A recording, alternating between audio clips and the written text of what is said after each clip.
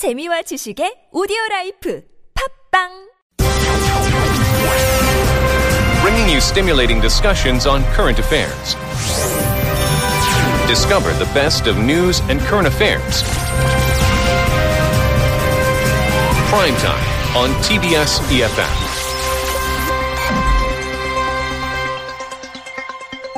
This past Saturday, the U.S. telecom giant AT&T announced it would buy Time Warner, the owner of HBO, CNN, and Warner Brothers, for more than $85 billion, a deal that would create the world's biggest integrated content and distribution company. Now, this comes at a time when an increasing number of consumers are shunning cable TV, watching programming on their smartphones or other devices, basically cord cutters, which has become a big trend. The big deal is expected to face some of the toughest regulatory scrutiny in recent U.S. history. As far as M&As go, a lot of regulators, a lot of concerned citizens saying that this combined entity would discourage competition and hurt consumers in the long term. To give us some analysis, we're very pleased to have joining us from the College of Business at KAIST, Information Systems Professor Lee Byung-tae. Hello. Hello. Thank you so much for joining us, Professor Lee. For the benefit of our listeners, from what you're able to gather, can you just give us some brief background on AT&T and Time Warner? Yeah, recently there have been active merger deals or strategic alliance between telco and media companies. Verizon is actually negotiating with Yahoo to acquire Yahoo, and Comcast acquired NBC in 2013. And T-Mobile has a strategic alliance with Netflix.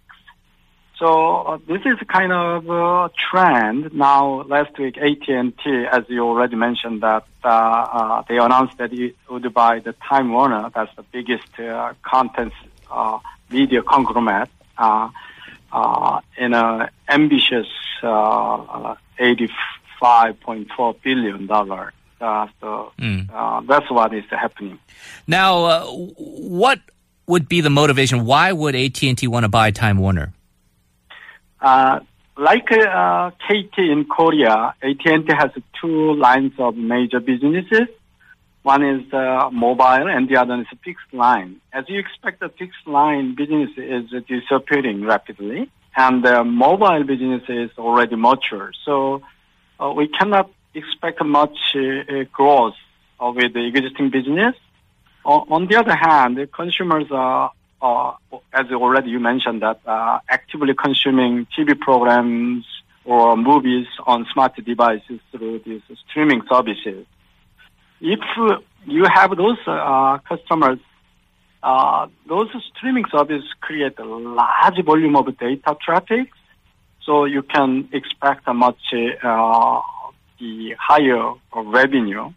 So that's why latest media merger deal is viewed as a sign of desperation rather than bid for world dominance of the telco companies.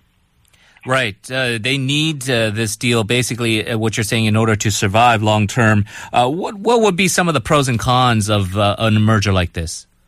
For pro side, you already mentioned that people are consuming more content on smart devices.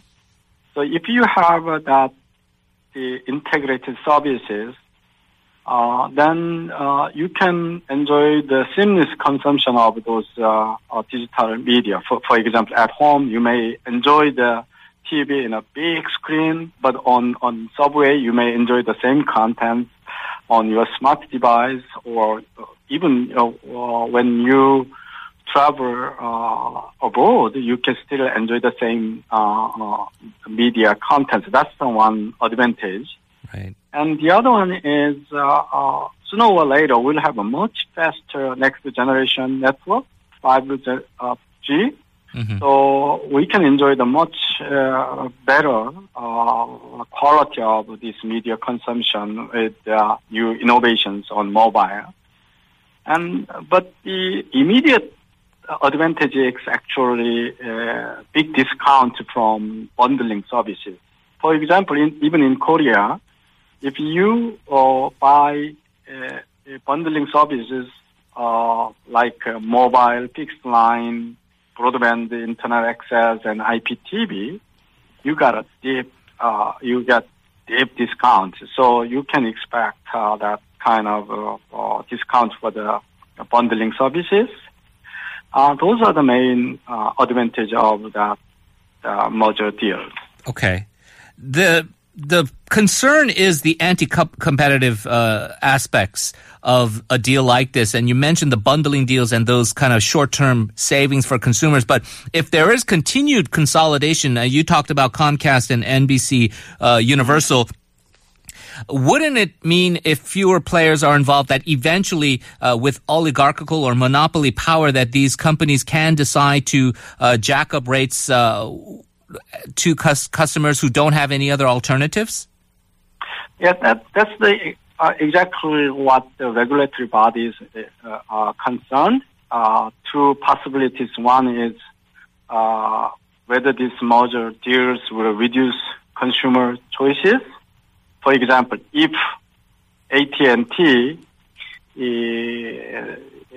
provide the services of HBO or CNN exclusively only through AT&T, then rest of the customers may not enjoy the good content. That's the one concern.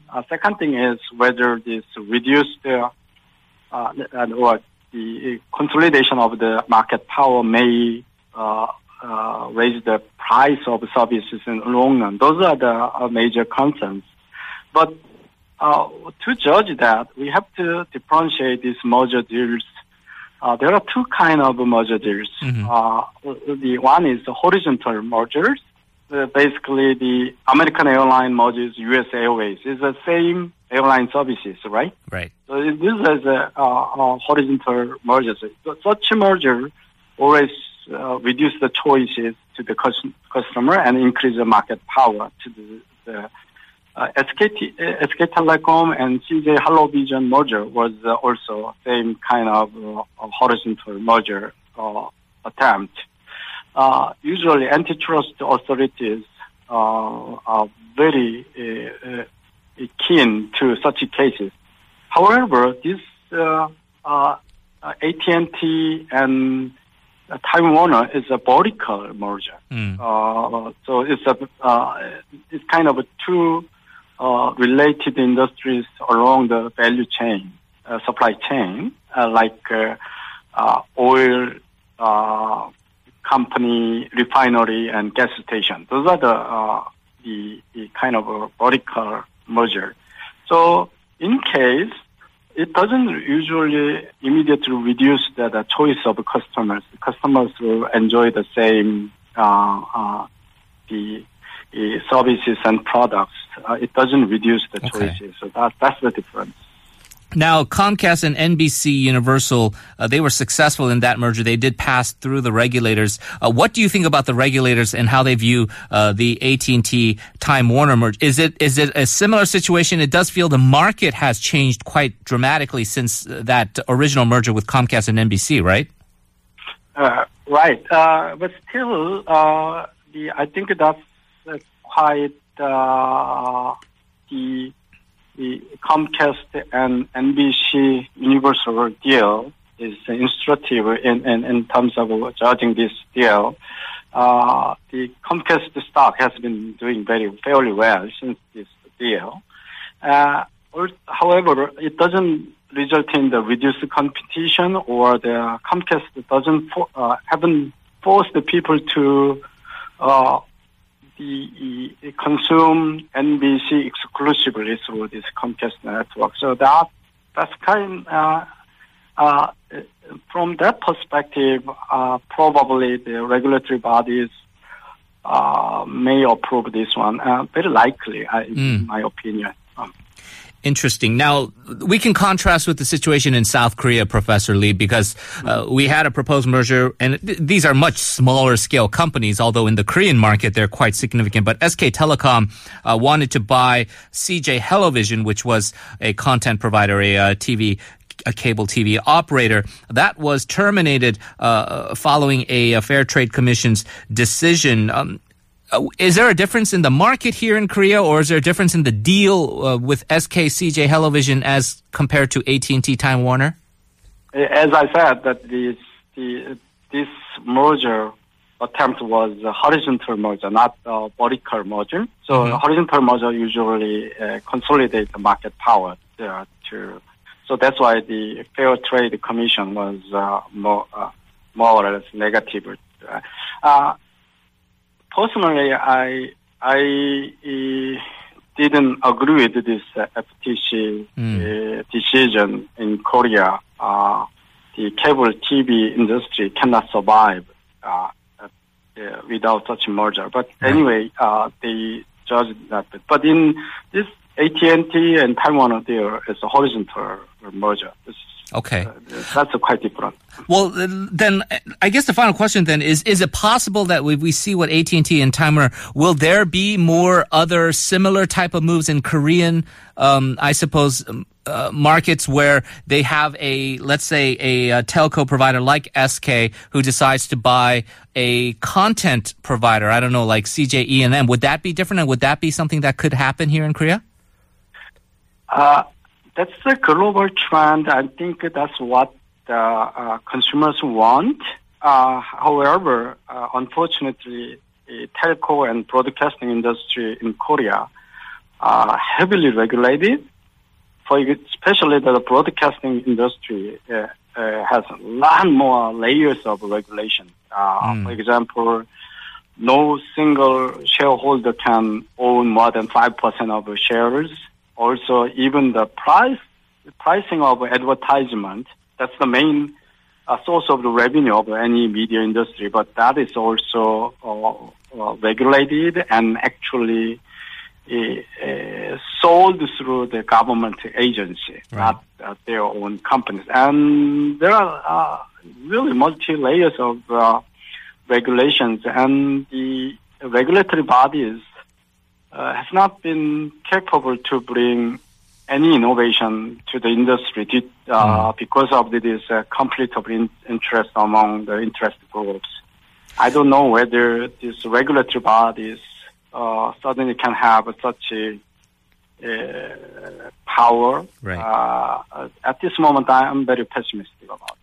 Well, on that pessimistic note, we're going to have to leave it there. Professor Lee, thank you very much for joining us. Always appreciate it. Okay, my pleasure. Okay, bye-bye.